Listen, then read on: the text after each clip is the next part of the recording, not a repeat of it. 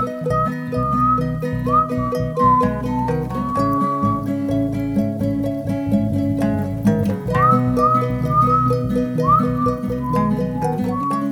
for tuning into How's Things, a podcast and radio show from the David A. Howe Public Library right here in Wellsville, New York.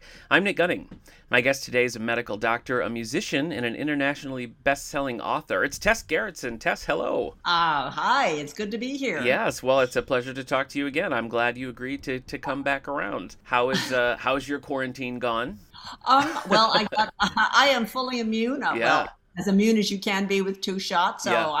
Things are looking up. I mean, agree. I'm looking out at the world and it seems a little brighter now. Yeah, I know. I mean, we're kind of thinking ahead. Like my wife's birthday is this summer. We were kind of thinking, oh, what fun thing could we do? And it's weird to be thinking in terms of like doing fun things again, you know, rather than just being like, how can we Zoom with friends? So it's weird. Yeah, I mean, you can, if you're all vaccinated, you can get together. That's fantastic. And eat outdoors at restaurants. I mean, we have not gone near a restaurant for a year and a half. Oh, so. Agreed. I know. Yeah. I know, it's such a weird feeling. My son is 6, and for him, you know, 1 year to a 6-year-old is like 10 years to the rest of us, you know, and so it's almost like he just kind of thinks this is life, you know, so kind of getting out of that is jarring for him more so than us, that he's kind of like, oh, wait, what? I can hug grandma? I don't know about that, you know. It's just such a weird world. But yeah, it is nice to be able to speak about it with some optimism, isn't it? Yeah. And I have 2 granddaughters. One is only 4 years old. So this is probably all she remembers. Oh, yeah. Yeah. And I'm sure she's going to go into the world from now on, always having a mask in her purse. Probably. I know, that's such a strange thought. I think about, you know, friends who have had children, you know, during this time and how stressful it is to have a newborn anyway, but add a pandemic onto that. Yeah. I have a lot of sympathy and respect for parents of infants during this time. Oh. Well, we've reached that part of the show where we open up our books and see where our bookmarks are at.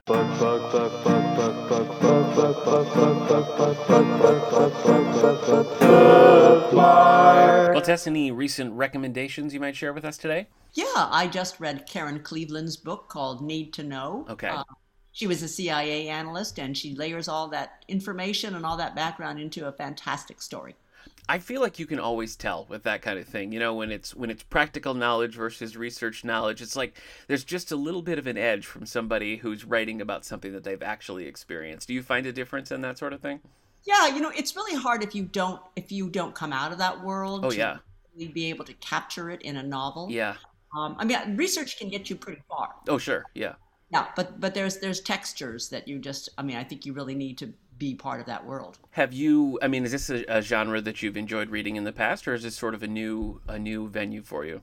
Well, it's only, I'm reading a lot of nonfiction about the CIA and spies in general, just because I'm working on a new story that is based on my hometown. Oh, okay. We seem to have a lot of retired spies in my town. Really? Yes, I found out. When we first moved here, I realized that 2 of my neighbors worked for either the CIA or its predecessor. That sounds like a movie right there. Yeah, well, that's what I thought. I thought, isn't it interesting? You know, all these ex-spies, what do they know, and what would happen if they had to be called back? Yeah. A lot of wisdom that goes out with the old guard, and what if you have to bring them back for other reasons? So that's the basis of the story. It's just the town where I live. Mm-hmm. Well, that's interesting. Now, when you're reading something specifically for research, do you still, you must be looking at it with more of a critical eye. Is it still enjoyable to read, or does that sort of become more like work for you? It depends on the book. Yeah. I mean, some books are so well written that you're not even doing research anymore. You just want to see what happens. And that was the case for this particular book. But no, I am reading it differently. I'm looking at how professionals interact with each other and the world she describes. Mm-hmm. You know, I think that reading a lot of fiction in a particular world helps you when you're trying to write a book sort of on the outskirts of that world as well. Yeah, no, that makes perfect sense. I've been doing a lot of reading with my son, he's 6, and one of the things that we've been doing during the pandemic, because he was only school half and half, so home a lot. So he and I had started doing little book clubs together where I'd let him pick something from the library, then he'd read it and I'd read it. And one of the things I loved as a kid was the great illustrated classics. Have you seen those? Like, yes. They're abridged versions, and there's a picture every other page. I just devoured those. And so I tried to sort of see if it would work for him, and it has. So he read the illustrated classic version of Captain's Courageous by Rudyard Kipling, and I'd never read either version, so I read the original just for the first time as an adult, and I just really enjoyed it. I mean, I love a good shipwreck story, a good fish out of water story, and I thought it was really good, and he's loving the illustrated classic as well, so it's worked out, you know.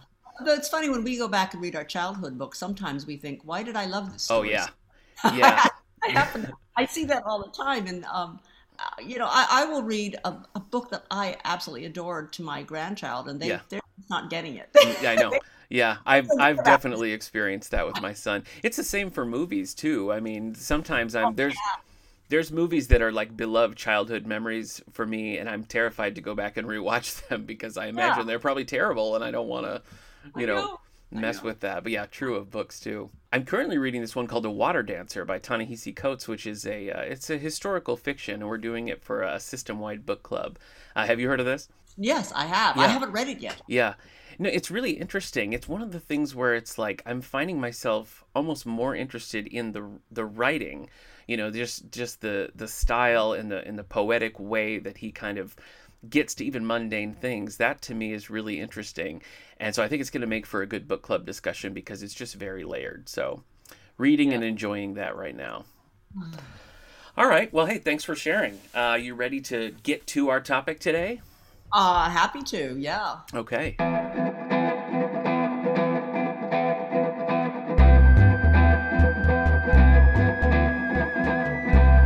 Author Spotlight.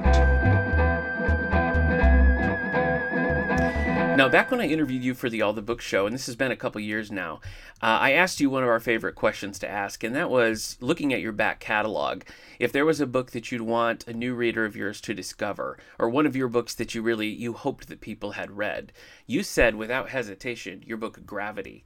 And I wonder, two things really. Could you tell a little bit about the plot of Gravity and why that one jumped to your mind so quickly when I asked that question?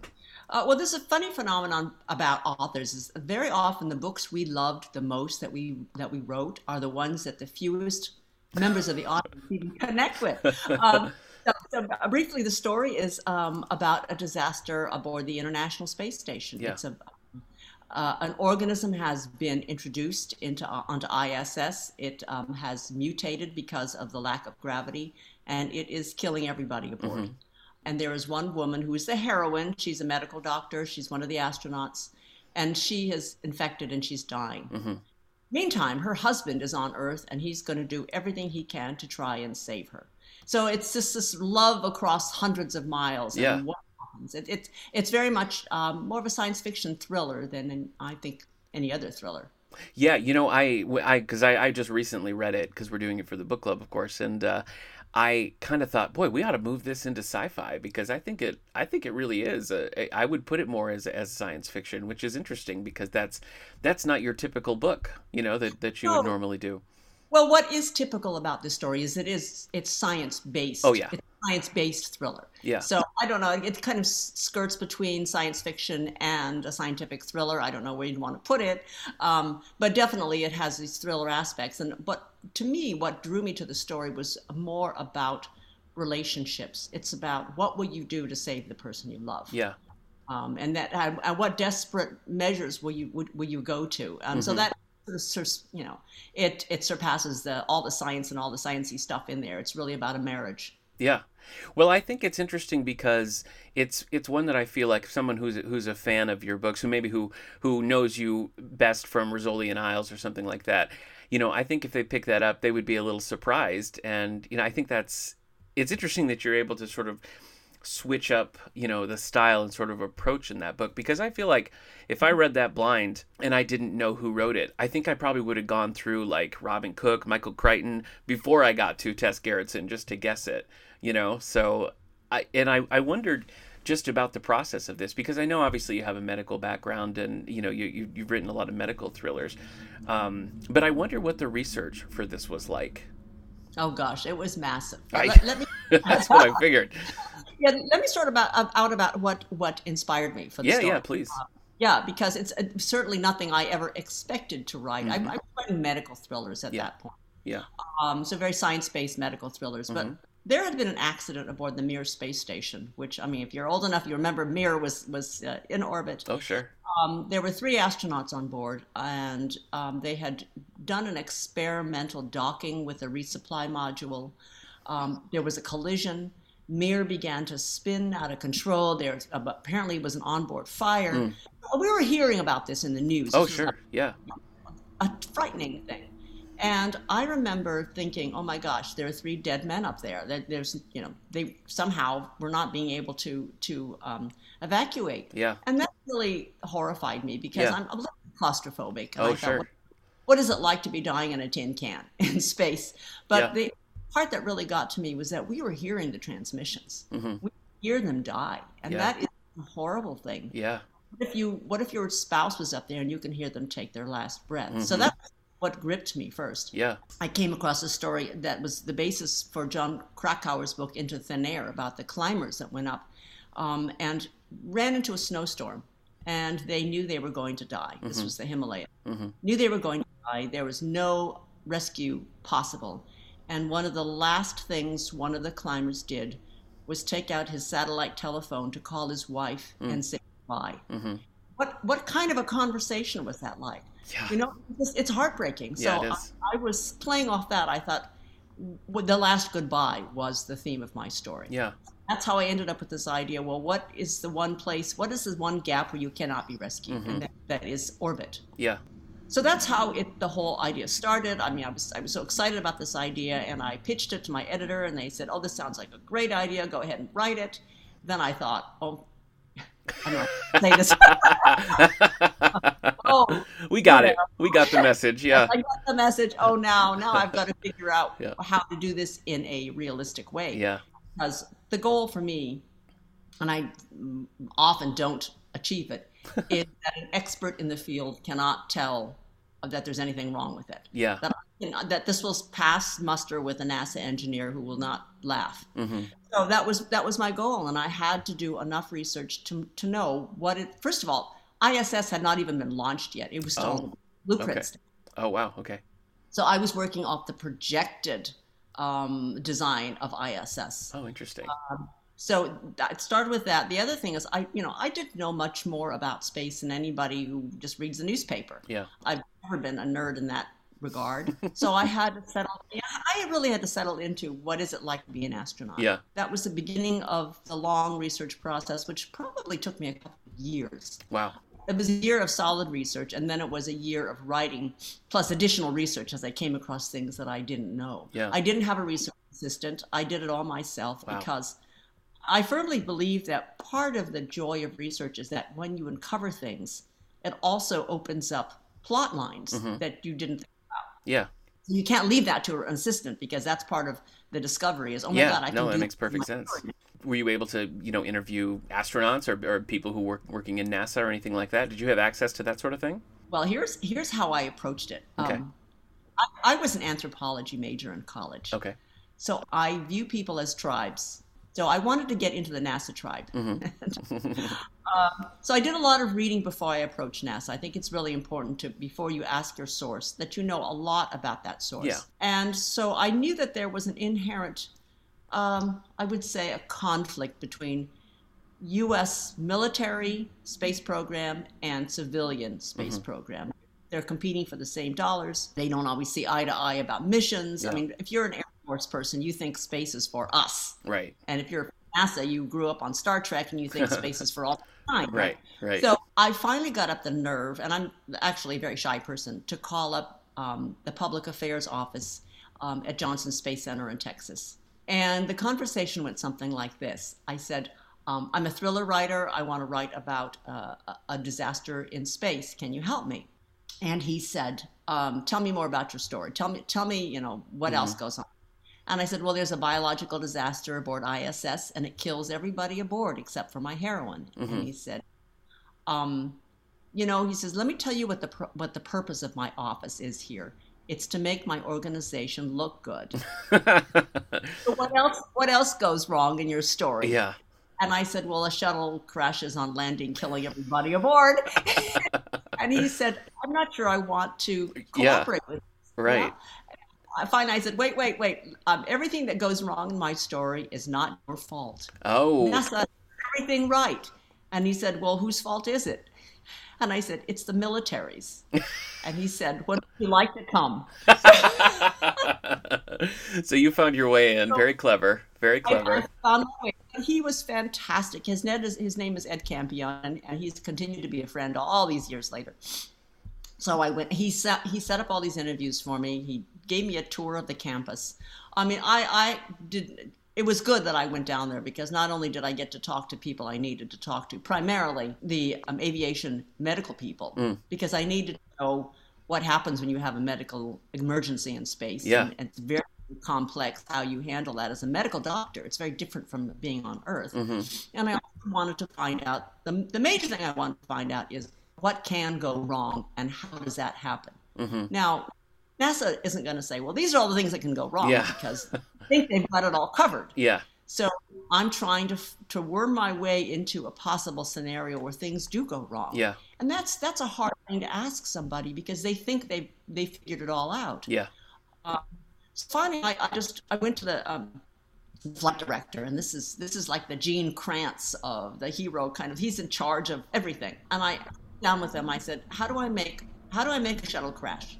What can go wrong? How does that happen?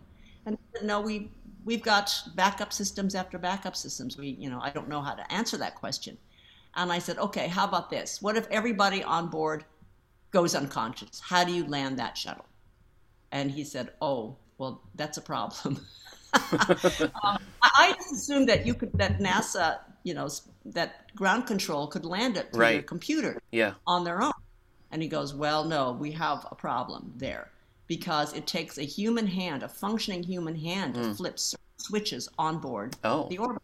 And so there are 3 switches. One is to start the deorbit burn. The other is to land up the sensors so that it lines up with the landing strip. And then there's one last switch that a hand has to flip, and that's to lower the landing gear. Oh.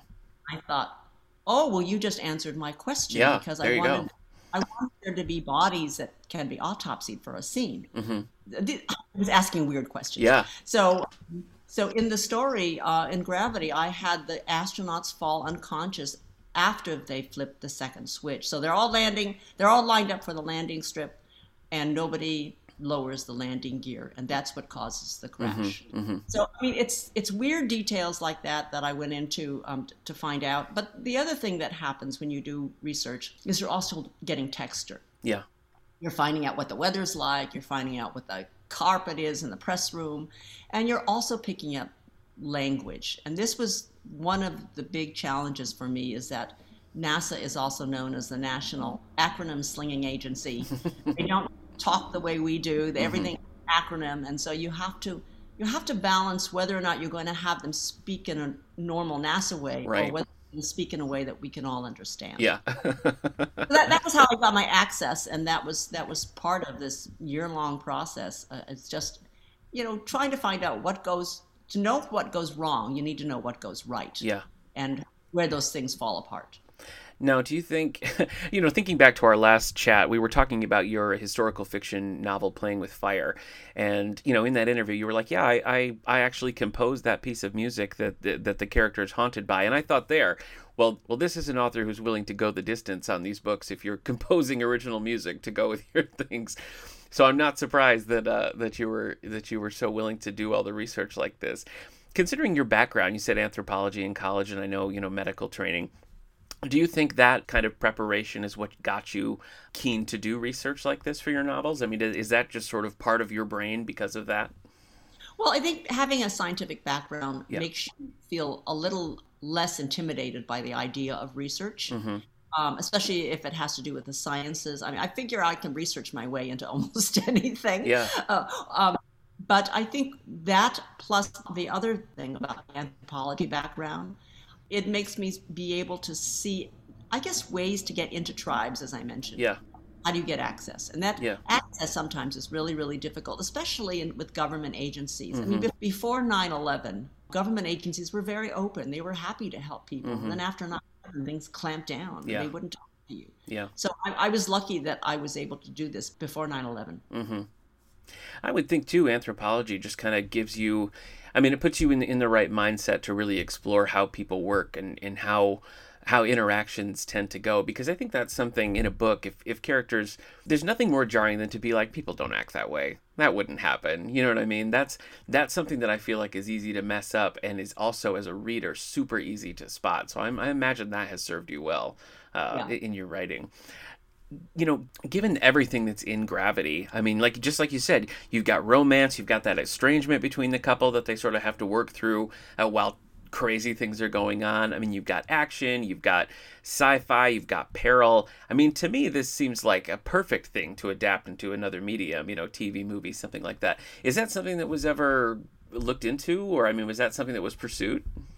We're opening another subject, another painful subject. Oh. So I did sell the rights. I sold the movie. I outright sold the film rights to New Line Cinema. Okay. And it was on the front page of Daily Variety. It was the biggest deal of the year in Hollywood. And they were planning to make it like a huge feature film. Yeah. And they hired a really good screenwriter, the same person who wrote the script for Contact. Oh, okay. So it looked like it was going to be fast tracked in, and then it fell into development hell. So that's what happened, and then it just sort of, the whole thing disappeared from my mind for I don't know how many years, 10 years, 11 years. I forgot about it. I got paid very, very well, so I had no complaints. Right. Cinema paid me a huge amount of money. And then somewhere around, I don't know, 2017, I heard that Warner Brothers was going to be making a movie called Gravity. Female astronaut stranded aboard the International Space Station. Yeah. And I was a little disturbed by that. Yeah. In the meantime, Warner Brothers had acquired New Line Cinema. Right. So they had acquired their entire library. They had acquired all their intellectual property. Yeah. And I asked my agent to find out, well, what about this? Because, Warner Brothers has the copyright to this film. So they have the right to make the film, but they never contacted me. I mean, I was told anything about this, and they said, no, it has nothing to do with your property. It has nothing to do with your book, except for one little odd thing that I found out later, that when it was in development with New Line Cinema, they had attached a director to direct my film, and the director was Alfonso Cuarón. So he was supposed to direct my movie, and then 10 some years later, he's directing his own movie that he claimed he wrote. Oh, wow. Yeah, so there was an issue there. You know, I thought, wait a minute, it's the same director. He's claiming he knows nothing about my story, and yet he was attached to direct my story. Oh, wow. And now we come up with the same title, the same female medical doctor. Yeah. Yeah. I mean, there's a lot of changes. He made his film pretty much based on only the crisis. And my book, of course, is the whole lead up to that. Yeah. Plus the crisis itself. Yeah. So I actually sued. Did you? I did. And unfortunately, what happened was the judge who took it decided that I had no standing, because when I signed the contract with New Line Cinema, and then Warner Brothers bought New Line Cinema, Warner Brothers did not acquire those obligations of that contract. Oh, jeez. So it was like it was a corporate thing where the agreement that I had with their subsidiary didn't carry on into the parent organization. So I got no credit. Jeez. As I say, it's not the money; it's the credit that really novelists. Oh, carry. Sure. Yeah. Yeah. Yeah. Well, I'm so glad I could walk us into this sore subject this morning. Well, you know, I wrote a whole chapter about it in the book Hollywood versus the Author. Okay. About the ins and outs of what it's like to sue a major film studio. Yeah. It's excruciating. Yeah, I imagine. It would be. Huh. Well, like I said, I mean, the turns the book takes, and I don't want to give anything away, you know, but the turns the book takes, I think, are pretty surprising. Some of them are like, oh, wow, I didn't know we were going to go here, because it gets a little gross, you know. It does. Gross. But, you know, that's the medical doctor in me. I mean, one of the things I found so fascinating is, what is it like to practice medicine in space? Right, yeah. I mean, on Earth, when somebody needs CPR, you just start, pumping on the chest. Yeah. In space, you can't do that because they go flying off and all. Right. Yeah. I mean, it's very involved. You got to tie them down. You have to fix your own feet. Yeah. to a solid surface, and if you take off the tourniquet and you lose track of it, it'll float away and you'll never see it again. Right. So, I mean, imagine that where everything is flying around, and you have to be able to be aware of 3D locations as opposed to 2D locations, as on Earth. And the other thing I found, and this, actually, aviation medical doctors are kind of gross people anyway. All right. They said we performed surgery on a pig while they were in the vomit comet when they were learning how to work with gravity. And he says, yeah, because the blood goes everywhere. Oh, jeez. The blood doesn't drip in space. Sure. Yeah. Globules that float around. And so when they were describing the floating basketballs of blood, I thought, that's a scene. Yep. That's a scene. Yeah. That becomes quite a pivotal point in the story. Yeah. Well, that's what's kind of fun about reading the book, is because, like, the things that are happening would be pretty tense if you were just, in a hospital in Seattle or something, you know what I mean? But when you add that extra element, it's like the escalation just goes up and up and up, and you're just like, oh my gosh. So it's a fun. And you can't run. You can't run away. Exactly. You're stuck in a tin can. Exactly. Oh, that's fun. Well, I want to ask here, because I know we've covered a few of them already, but I know you've written across many different genres at this point. And I saw actually that even some of your early romance novels are sort of making a comeback with new editions. But I was wondering, how does the process change for you? Like when you jump a genre, like you did with Gravity, or Playing with Fire is another good example. How does your process change? How does the experience change for you? Mainly it's the research. Sure. You have to immerse yourself in a new world. Yeah. I mean, with Gravity, I was so immersed that by the end of that first year of research, when I had dreams that, I would wake up and my dreams would involve weightlessness. I would not have gravity in my dreams. Yeah. So it's really, that's that. A lot of it is trying to understand how people think differently, how people speak differently. When you do something like a historical novel, you have to adjust your speech. Yeah.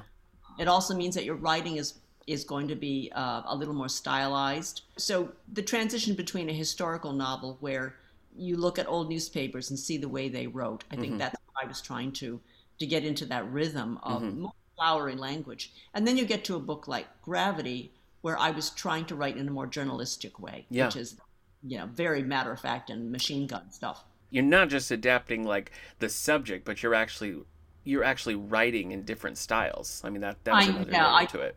That's true. I think my new style has to change. Oh, sure. Yeah. Yeah, I guess I've just never thought about that before, but you're absolutely right. I mean, that it would be really jarring to not have it match the tone and the tenor of the space that you're writing in at that point. So, is there a genre or a time period even that you've wanted to work in? It's kind of on your bucket list that you haven't done yet. I think I think whenever I've been really excited about a story, I've just gone and done it. Yeah.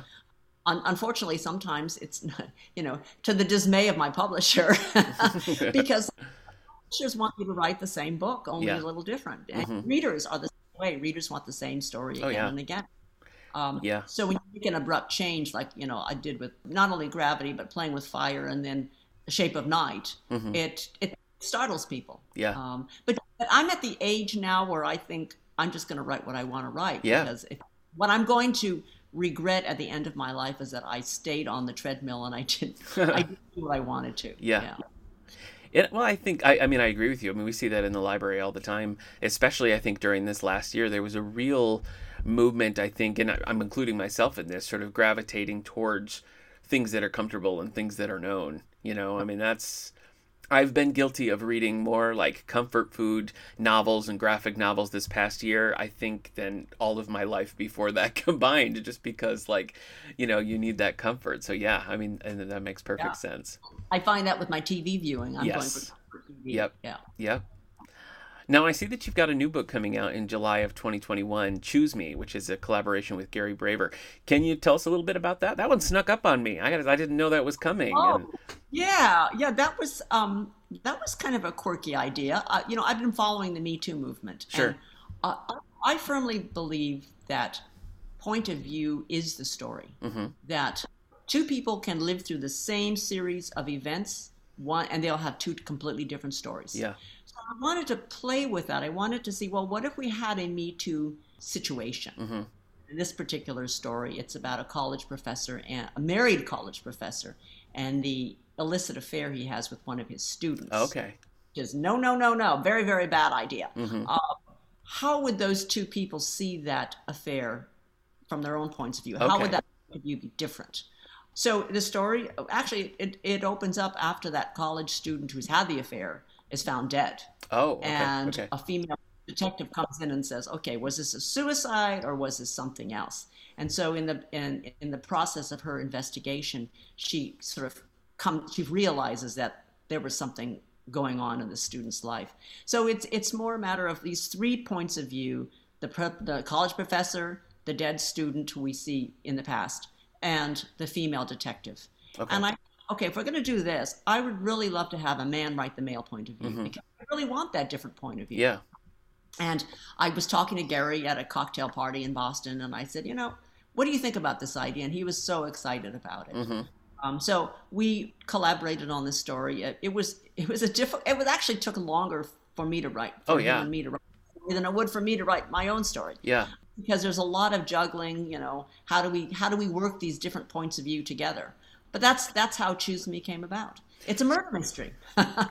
So, I mean, going back to what you were saying about writing in different styles to match the subject matter, did you find yourself having to adapt? Like, how did you make it so that your style and Gary Braver's style meshed into a book that feels cohesive and doesn't feel like, the Tess Gerritsen part stops, the Gary Braver begins? You know what I mean? How do you streamline that? Well, I think we each allowed ourselves our own style. Okay. And what I had to do was I had to juggle two really different characters, because Yeah. I was dealing, my female detective is a 55-year-old woman with teenage daughters. Mm-hmm. She's older, she's wise, she knows teenage girls really well, she knows Mm-hmm. young women really well, and so that's why her antennae are up when she sees this dead female college student. And then I also had to switch into the head of Taryn, who is this college student who's a little bit obsessive, a little bit strict, and a little bit scary. Mm-hmm. So it's going from a 21-year-old to a 55-year-old, and that was the switch up that I had to do. And that, again, those are two very different voices. Mm-hmm. How do you? I just feel like it's kind of a touchy subject still. The Me Too movement and everything. How do you handle exploring both sides of that? Still being respectful and not, I don't know, Right. being problematic. It's tough because we wanted to be respectful of Yeah. the fact it's a real movement, and Sure. it deserves to be. Mm-hmm. But I was just taken by the idea that men always see things differently, or they often see things differently. Mm-hmm.